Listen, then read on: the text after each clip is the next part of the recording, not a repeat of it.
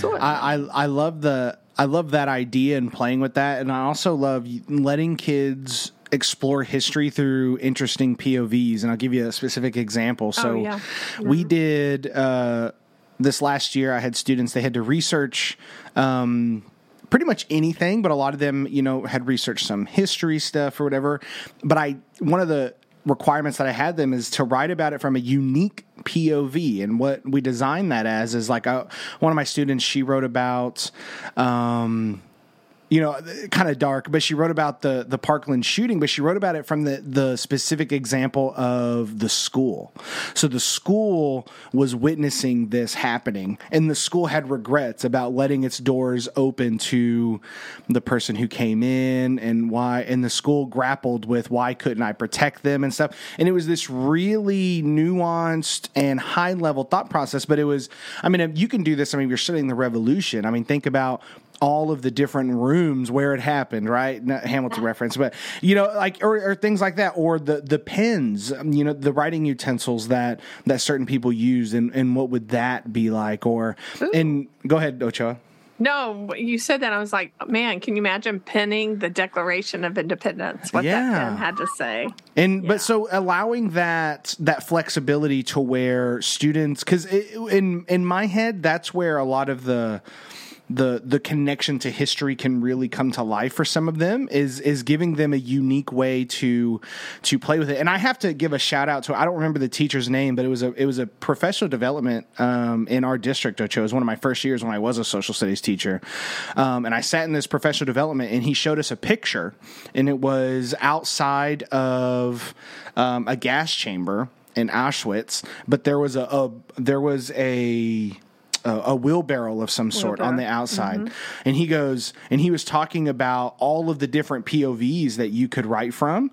And he goes, what about the wheelbarrow? He goes, imagine the stories that wheelbarrow has to tell. And that's another dark example, but the point is showing them and then allowing them to do that, because if a kid can really get into that mindset and bring that context to a poem, to a story that they're writing, to a nonfiction piece, whatever that they're trying to do, then all of a sudden they have such a deeper understanding of something that can really be hard for a lot of kids to grasp, to understand, why it's significant that our country went through a lot of the changes that we did. And I think just think of the skills that they're taking from reading, writing, synthesizing, and history all into that. I think if, over the course of a year, if you could even get into that realm, I think you're rocking it. I think kids would really grow.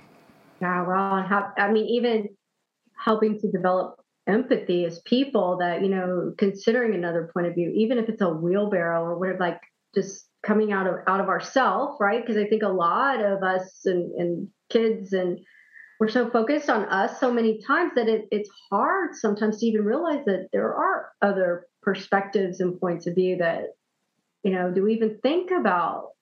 There's another side. There's more to the story. There are many stories. I love that. But I think that's what I'll do then with the social studies. Or that's a good strategy to integrate it with the writing. Mm-hmm. Right. Mm-hmm. And then again, that's bringing in reading too, when you're talking about point of view and all that stuff. So, and then author's craft, like what is your purpose in writing from that point of view? What are you trying to get what reaction are you getting from your reader? What do you want them to see, to experience writing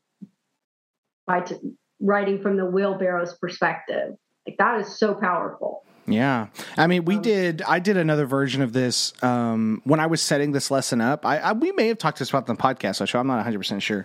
But I showed a picture of, like, I had like 4 different sets of pictures or 4 different images. And on each one, I asked students to talk about all the different POVs that you could write about. Like, I had one, it was like some animated picture, but it was like a couple kissing, but it was like at night and the stars and stuff. But there was also like, there's some various other elements. And so all of the things, right? They could have picked the stars, the moon, the concrete, the people, obviously. And then I did one of like a landfill with all this trash. And I had kids by that point. after watching a few or seeing a few images, by the time we got there and I was starting to challenge them to find different POVs, how many unique ones they could find, kids were like, well, what about what's under the trash? So they started thinking like beyond what they could actually see, or what about the air? What does this air feel like? What does that smell like? You know, and it was such a cool perspective to force kids into, but what we were doing, we were talking about point of view. We were talking about, we were synthesizing information. We were drawing personal connections and then flexing our creative muscle and going, okay, so what does it mean to be in this situation? And like you said, pulling this out of kids, this is what we want from them. We want them to not just think whatever their first thought is. We want them to be able to look at complex situations, even if they disagree, and be able to have empathy and be able to understand someone. And then, I mean, once you're like, this is like the Maslow's hierarchy of needs. You know, once you're getting to that level of a lesson and kids are interacting that way, regardless of it's English or social studies, I mean, that is the heart of what I think Workshop can do, really. So I think it's awesome. I think it's a really cool idea.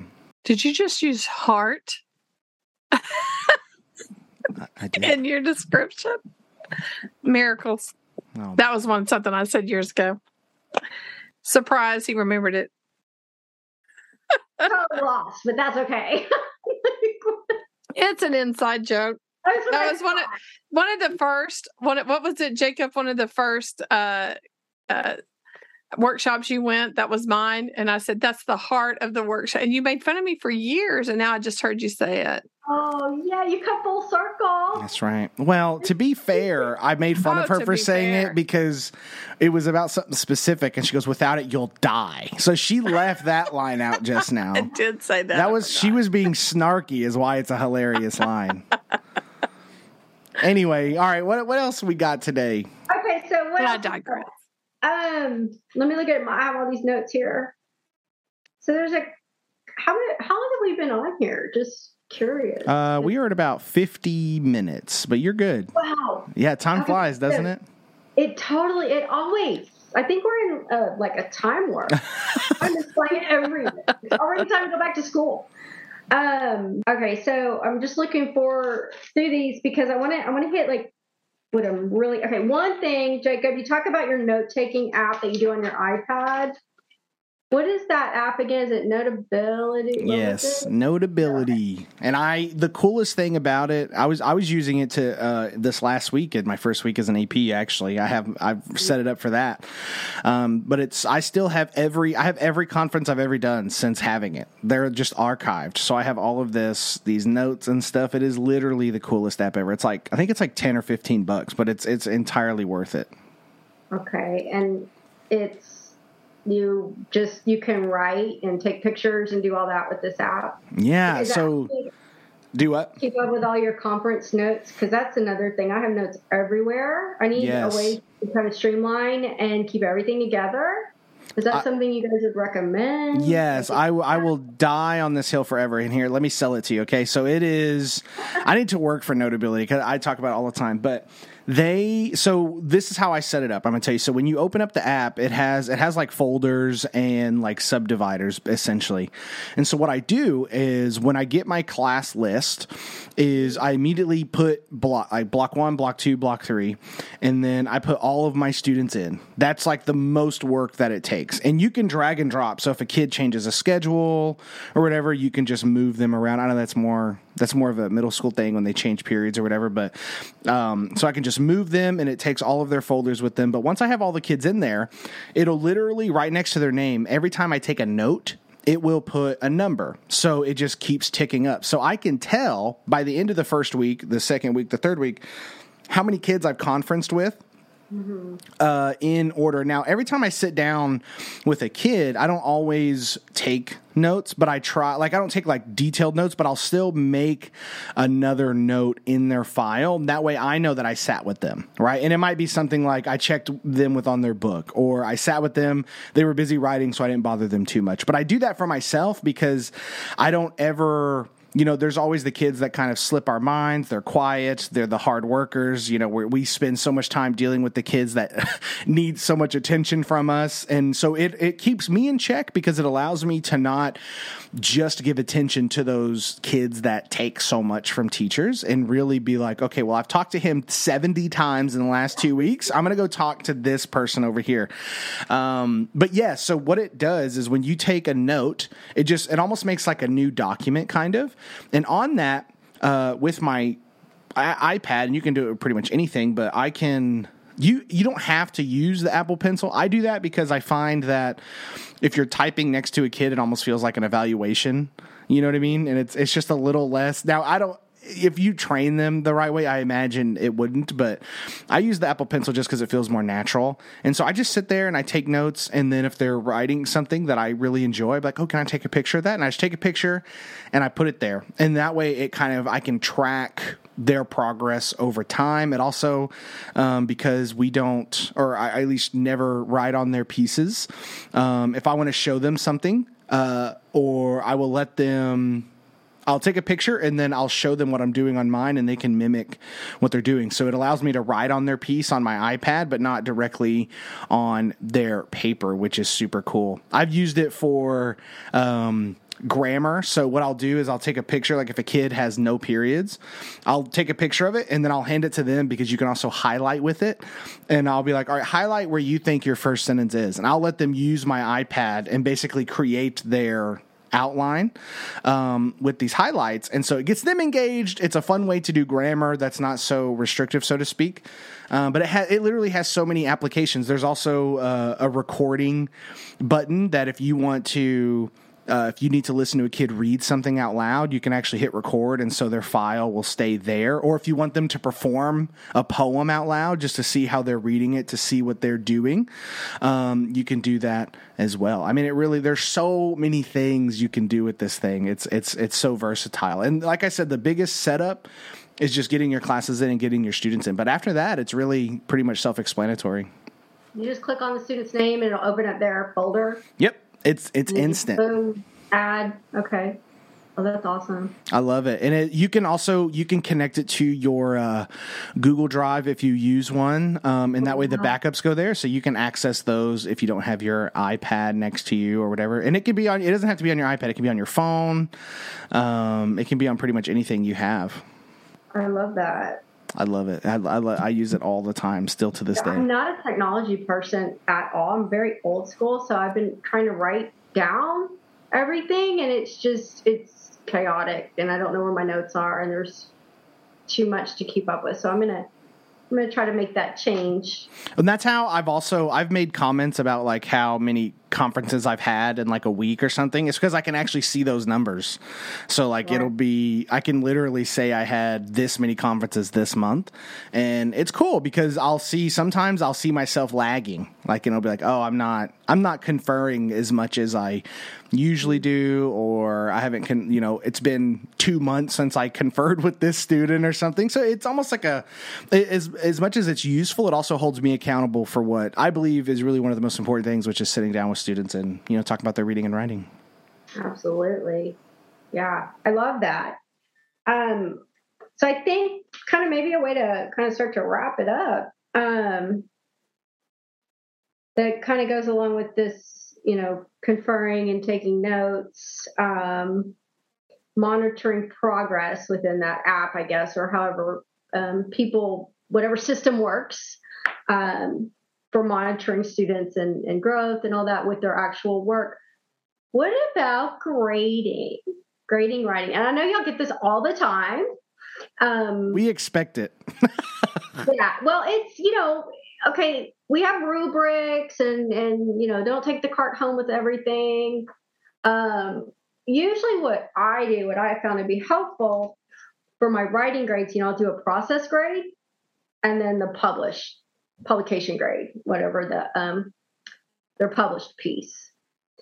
But both of those, the published piece, they can, do it in Google Drive, and there's a rubric to grade it. So I don't have to take anything home necessarily. But with their process, that's quite a lot of work that's kind of built up over time. So I guess my question for grading is, one, how do you use a rubric with your published pieces?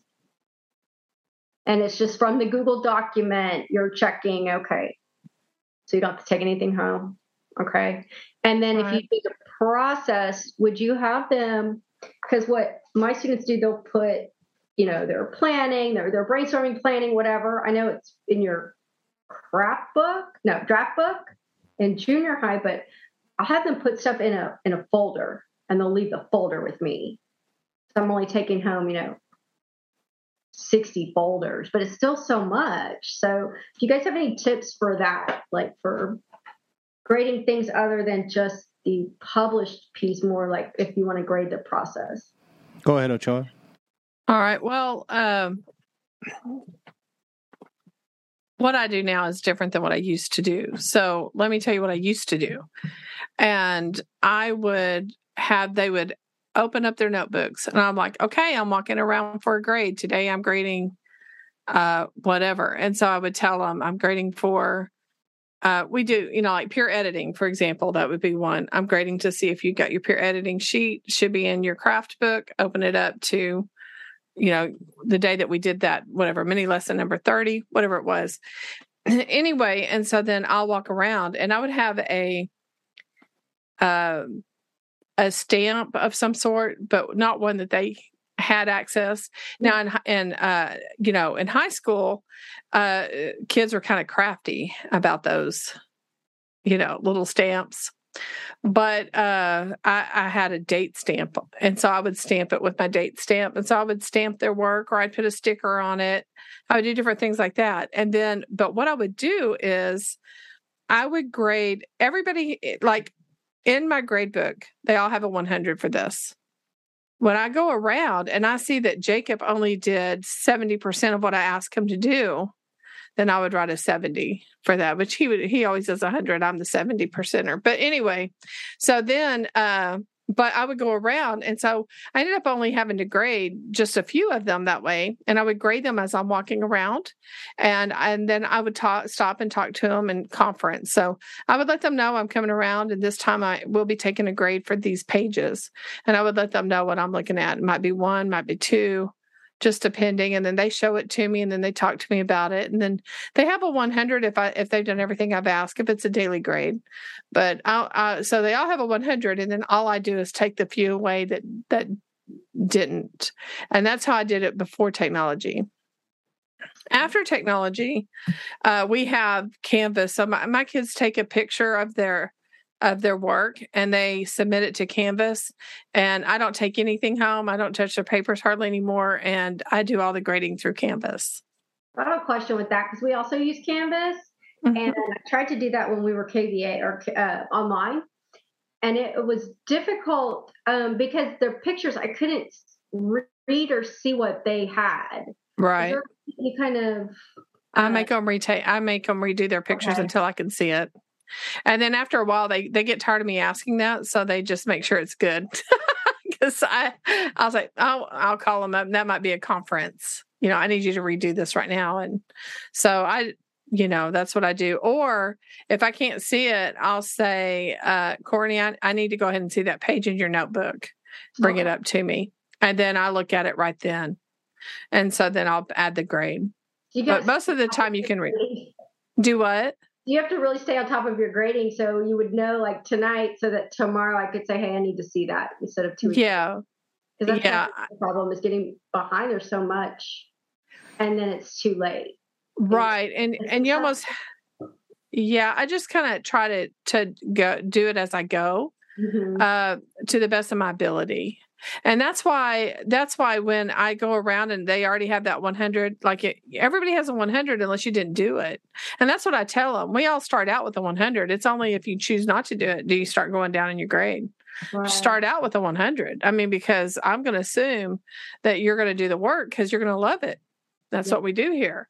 And so that's kind of how my attitude is. And so when I walk around and I go, you didn't get that done. All right, I tell you what, I'll give you till tomorrow. I will be back. And then I make sure I might, like in your notability or whatever, I would write that note, and I'd make sure I come back. and then look at it. So that's kind of what I do. And I always typically give them a chance to make it up if they messed up, but that's just me. Do you take points off if they don't have it when you're grading it, but you still give them a chance, or you? I used to. I've loosened. I'm old now, so I don't care. I loosen up.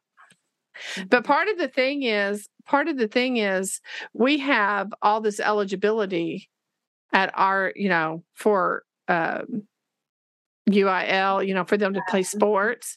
So our population does better if they can stay in the sport. So I try to do whatever I can to keep them eligible. So I'm not after, sometimes I do need it turned in. They need to learn that lesson. I just don't make that my main lesson. My main lesson is I want to know if they can actually edit their papers or can they actually revise their papers. So if they didn't get it done that first day, maybe it's because I didn't explain it right. So now I need to sit down with a conference. Why did you not get it? Right now you've got this 60 or whatever it was, but I tell you what, I'll let you make it up.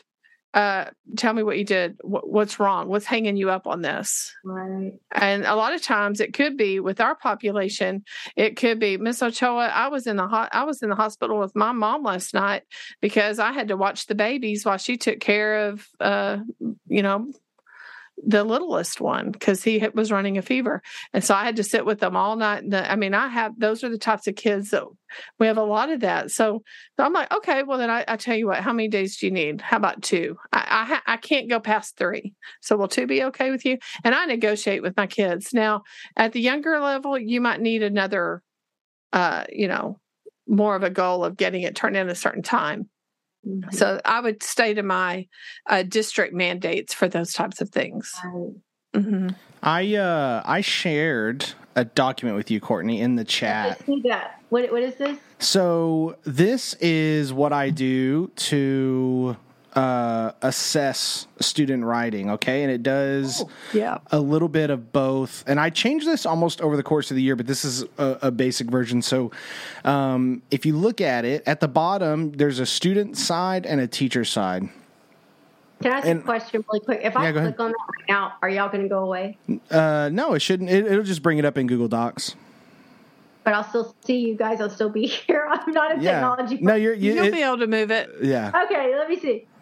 See if it'll open for you. Oh, yeah. Okay, it worked. Okay, right. Awesome. Is this where you ask like what mini lessons were used and what are you? Yes. I did this year. It was a reflection. But this is actually your assessment. Okay. Yeah. So it's reflection and assessment. So what happens is if they finish their piece, right? They grab one of these, and I've done it digital because of COVID. I like it in paper too, but they grab one and they answer those questions, which for people who are listening and not seeing this, it's, what are you most proud of in this piece? What was your purpose for writing this piece and who's your ideal audience for it? What mini lesson and or model text did you use? That is me trying to see if they're using what we're teaching. Number 4 is there anything else you'd like me to know? Sometimes there is, sometimes there's a really personal reason for why they wrote something. And then at the bottom, there's a student and a teacher side. They have to fill out their side before I sit with them.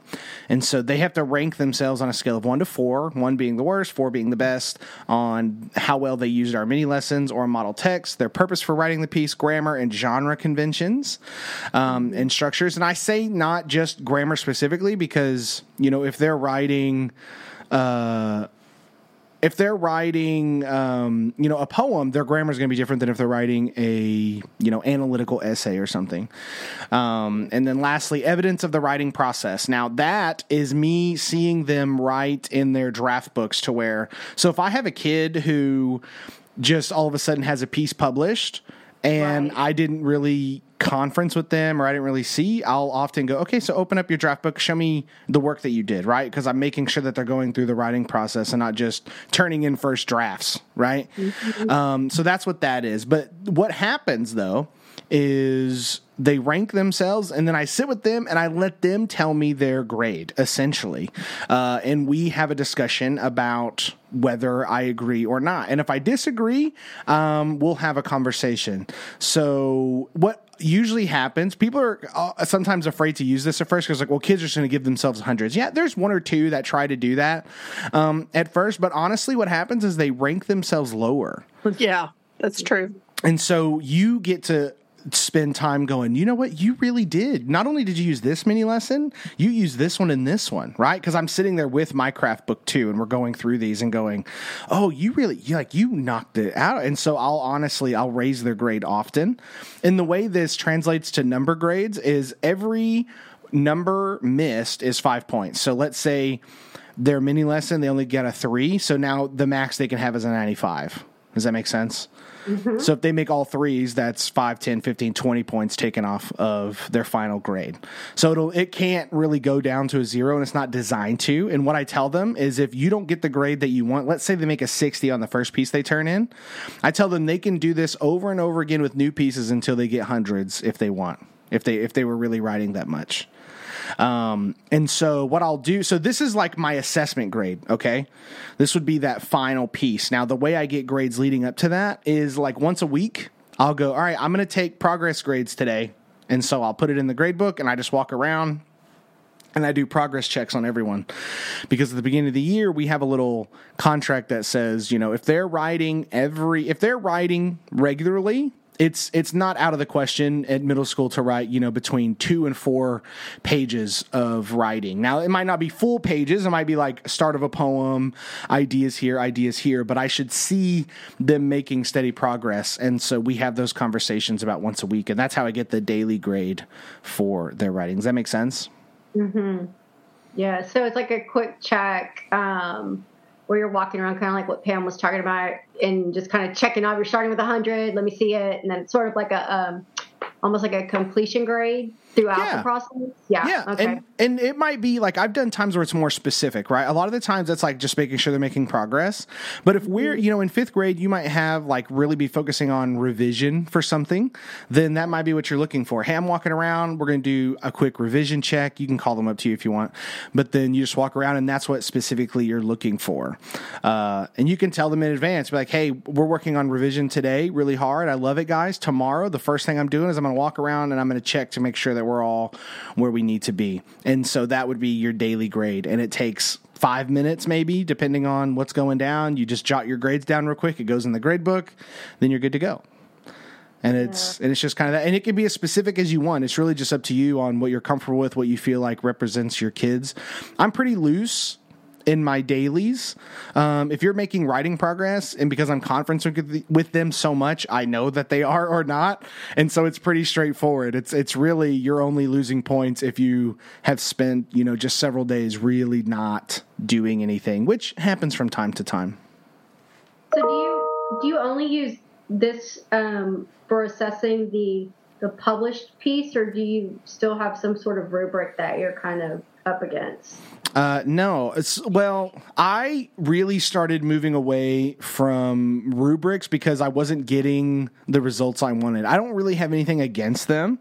I feel like rubrics, for the way I was running my workshop, I felt like they limited student writing too much. Because this one, because here's the thing, if I'm doing... if I'm trying to get them to write, let's say a nonfiction article, right? Just an informational article of some sort. My mini lessons and my model text are going to be there for them already. And I'm going to have those conversations like, oh, this one is a great model. This one's a great model. This one's a great model. So you have 3 in your toolbox. I want you to pick it. So that becomes almost their rubric. And so if they turn in something that doesn't have any subheadings, it doesn't have any dividers, it doesn't have any pictures, and that's what our model text had in our mini lessons, then that becomes... that it's almost like creating a rubric. So when we sit down and if it doesn't look like the pieces we've been reading, then their grade on that model text and mini lesson section of that sheet, it'll go down. So it's almost like its own rubric. The rubric to me is whatever model I'm showing them, and what they're writing should resemble whatever models we're using. Right. And we set that together because when you're going over this in your mini lesson, you'll talk about, all of these informational pieces have subheadings. That's awesome. Maybe we should incorporate that into our writing. And that could be an anchor chart if you're an anchor chart teacher too. Be like, here's all the elements. This is what should be, or these what can be in. It maybe because I would leave it open too, because not every informational piece has a graph. Maybe theirs needs one. Maybe it only needs 2 subheadings and not 3. So you can kind of be flexible with that. But whatever we're using is technically the rubric. Yeah, I like that. It's also helping them to decide, like, author's purpose. Well, it depends on my purpose, what I'm writing, what I'm going to use. Mm-hmm. Instead of just following some checklist rubric and I have to have all this in that I'm just trying to shove all these, pieces in that maybe aren't anywhere where you would be thinking as if you were really just writing this. Well, and when you're conferring with them too, if they are struggling with subheadings, that could be a wonderful point to be like, you know what? I think if you put a divider here, it would really help clarify for the reader. Because when I'm reading, I'm getting lost between these 2 paragraphs because you're kind of switching your topic a little bit. And you can, as your standards. So whatever standard you're on, if there's specific things that you need to have in there to be, teaching that, then that would be one of the things that's like whatever your non-negotiable is, right? You don't need 5 subheadings, but you need a subheading, right? You don't need 100 pictures. You need a picture, depending on whatever your standard's asking for. And so that's where those limitations come from. But it's still they have ultimate freedom on structure, how to do it, and they're obviously working with you. So as kids learn this, now they're going through the actual process and it'll stick a lot more versus they just followed this list and had everything in there for your 100 on the rubric. Right. Right. And the thing about rubrics, and I'm not against them, I actually use them some, but the thing about that rubric is they can meet all the qualifications and not wow you. Right? I mean, they can have their subheading, they can have their mechanical writing, they can do the first, second, third, last, and create their little hamburger, whatever it is you have them do. And the thing is, at the end of it, they got a 100 because guess what? They did everything on that rubric. But the thing is it really authentic, substantial writing? Is it something that wows the reader? Is it something the reader can be engaged in? So I think there may be something to what Jacob is saying there. Mm-hmm. I think that's kind of the dilemma I've had because they get this checklist first, so they know what needs to be in it. And I use the checklist they graded themselves on to grade them, and it puts them in a box. So even if I could check all these, you have this, but it's not a quality piece because they weren't really invested in it. They were just trying to put all these things in their writing, not really having a purpose or understanding why. There was no author's craft or author's purpose involved other than, it's on this list, so I have to put it in my writing. And I'm really trying to get away from that. I don't, even if that's something we're supposed to do, have this checklist, to me, that's not authentic unless they want, like, you can have this, but you don't have to. It depends on your purpose. Right. Well, and then that checklist you're talking about could be a scaffold and something that you remove as you move through the year. Well, that's true. Maybe starting with it and then kind of taking, Mm-hmm. Or you could apply it to those model texts that Jacob's talking about. Mm-hmm. So they're not applying it to their writing, but they are applying it to the other writing. And then they can talk about, well, did they meet all the boxes? Is it more than that or less than that? So you could actually talk to them and have them grade some, other types of writing that's not a part of the classroom. Yeah, that's good. That's fun. Mm-hmm. Grade something using the checklist to see. Yeah. And then ask them, how do you want to be graded?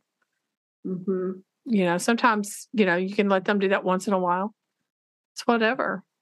But I would just do what's mostly comfortable for you, Courtney, and what makes sense to you. And that's within the parameters, but yet pushes the envelope. Jacob pushes the envelope. I stay a little bit within it. And then I'll push it when nobody's watching. Not really. Maybe I do. Never mind. I think we're all pushing it like we're trying to help our kids. Yet there's these other mandates and things that we're supposed to do that don't make sense. Mm-hmm. But that doesn't make sense. It's not helping. So I think, especially Jacob, you're going into the big world now as a administrator, and this. being a teacher that, you know, when teachers have passion and they have their own style and things to really empower teachers to teach, that's what's going to help the kids, not trying to put us in a box. And, you know, that's what you guys do so well on the show is y'all are so authentic, and your desire to help and build a community has been so helpful for me during a very difficult time. You know, the last 2 years have been rough. So I have a lot of hope going into this year because I have some strategies and tools and things I've tried, and now I can go to a new campus and start fresh, kind of incorporating this stuff from the get-go. Not trying to figure it out, though I'm always trying to figure it out, but kind of already kind of knowing what works and some of these strategies. So I'm really excited, and I'm just so grateful to you guys and to the whole Craft and Draft community. You know, I don't feel alone in the struggle, and I really love that, you know, we got this and we're in it together. And I don't know, maybe that's a good end note that, you know, we got this, and we're here. The Craft and Draft community is here, I guess, the Patreon community for sure. Right. Just to help each other, because who knows, each unit may be different. Each, you know, things come up that we don't know, but we can ask for help, you know, it's okay. And that's finally what I did, is I asked you guys for help, and look what happened, you know, just from asking. I'm here in this weird dream state on the podcast now. I don't know. It's so cool. So you guys are awesome, and thank you so much. Well, it was our pleasure. That is a perfect capstone. This is literally how we go. So thank you everyone for listening. I'm Jacob, that's Pam, and that is Courtney, and we are here for all of you. Hopefully you got something out of this. This was fun and exciting, and this is what we do. We love talking shop, so hopefully this helped you. If anyone has any questions, thoughts, concerns, you can always reach out. If you're a patron, you know you get first dibs on questions anyway. So if y'all want some follow-ups as Pam and I do some more podcasts, send them our way. You know we love answering questions. If you haven't already, subscribe to the show so you don't miss any episodes. We drop them every single Friday, like clockwork. We've been rocking it for about 2 years. Really haven't missed a Friday, I don't think. But we're keeping it going. Come back next week for another fantastic episode. And once again, shout out to our Patreon supporters, and they are Tracy, Susan, Natalie, Lori, Destiny, Melissa, Carol, Courtney, who is here, Rebecca, Amy, Mark, Leah, Brandy, and Alicia. Thank you guys for supporting us. You can go support us over there. You can find that link at craftanddraftworkshop.com. But ladies and gentlemen, know that we are here for you.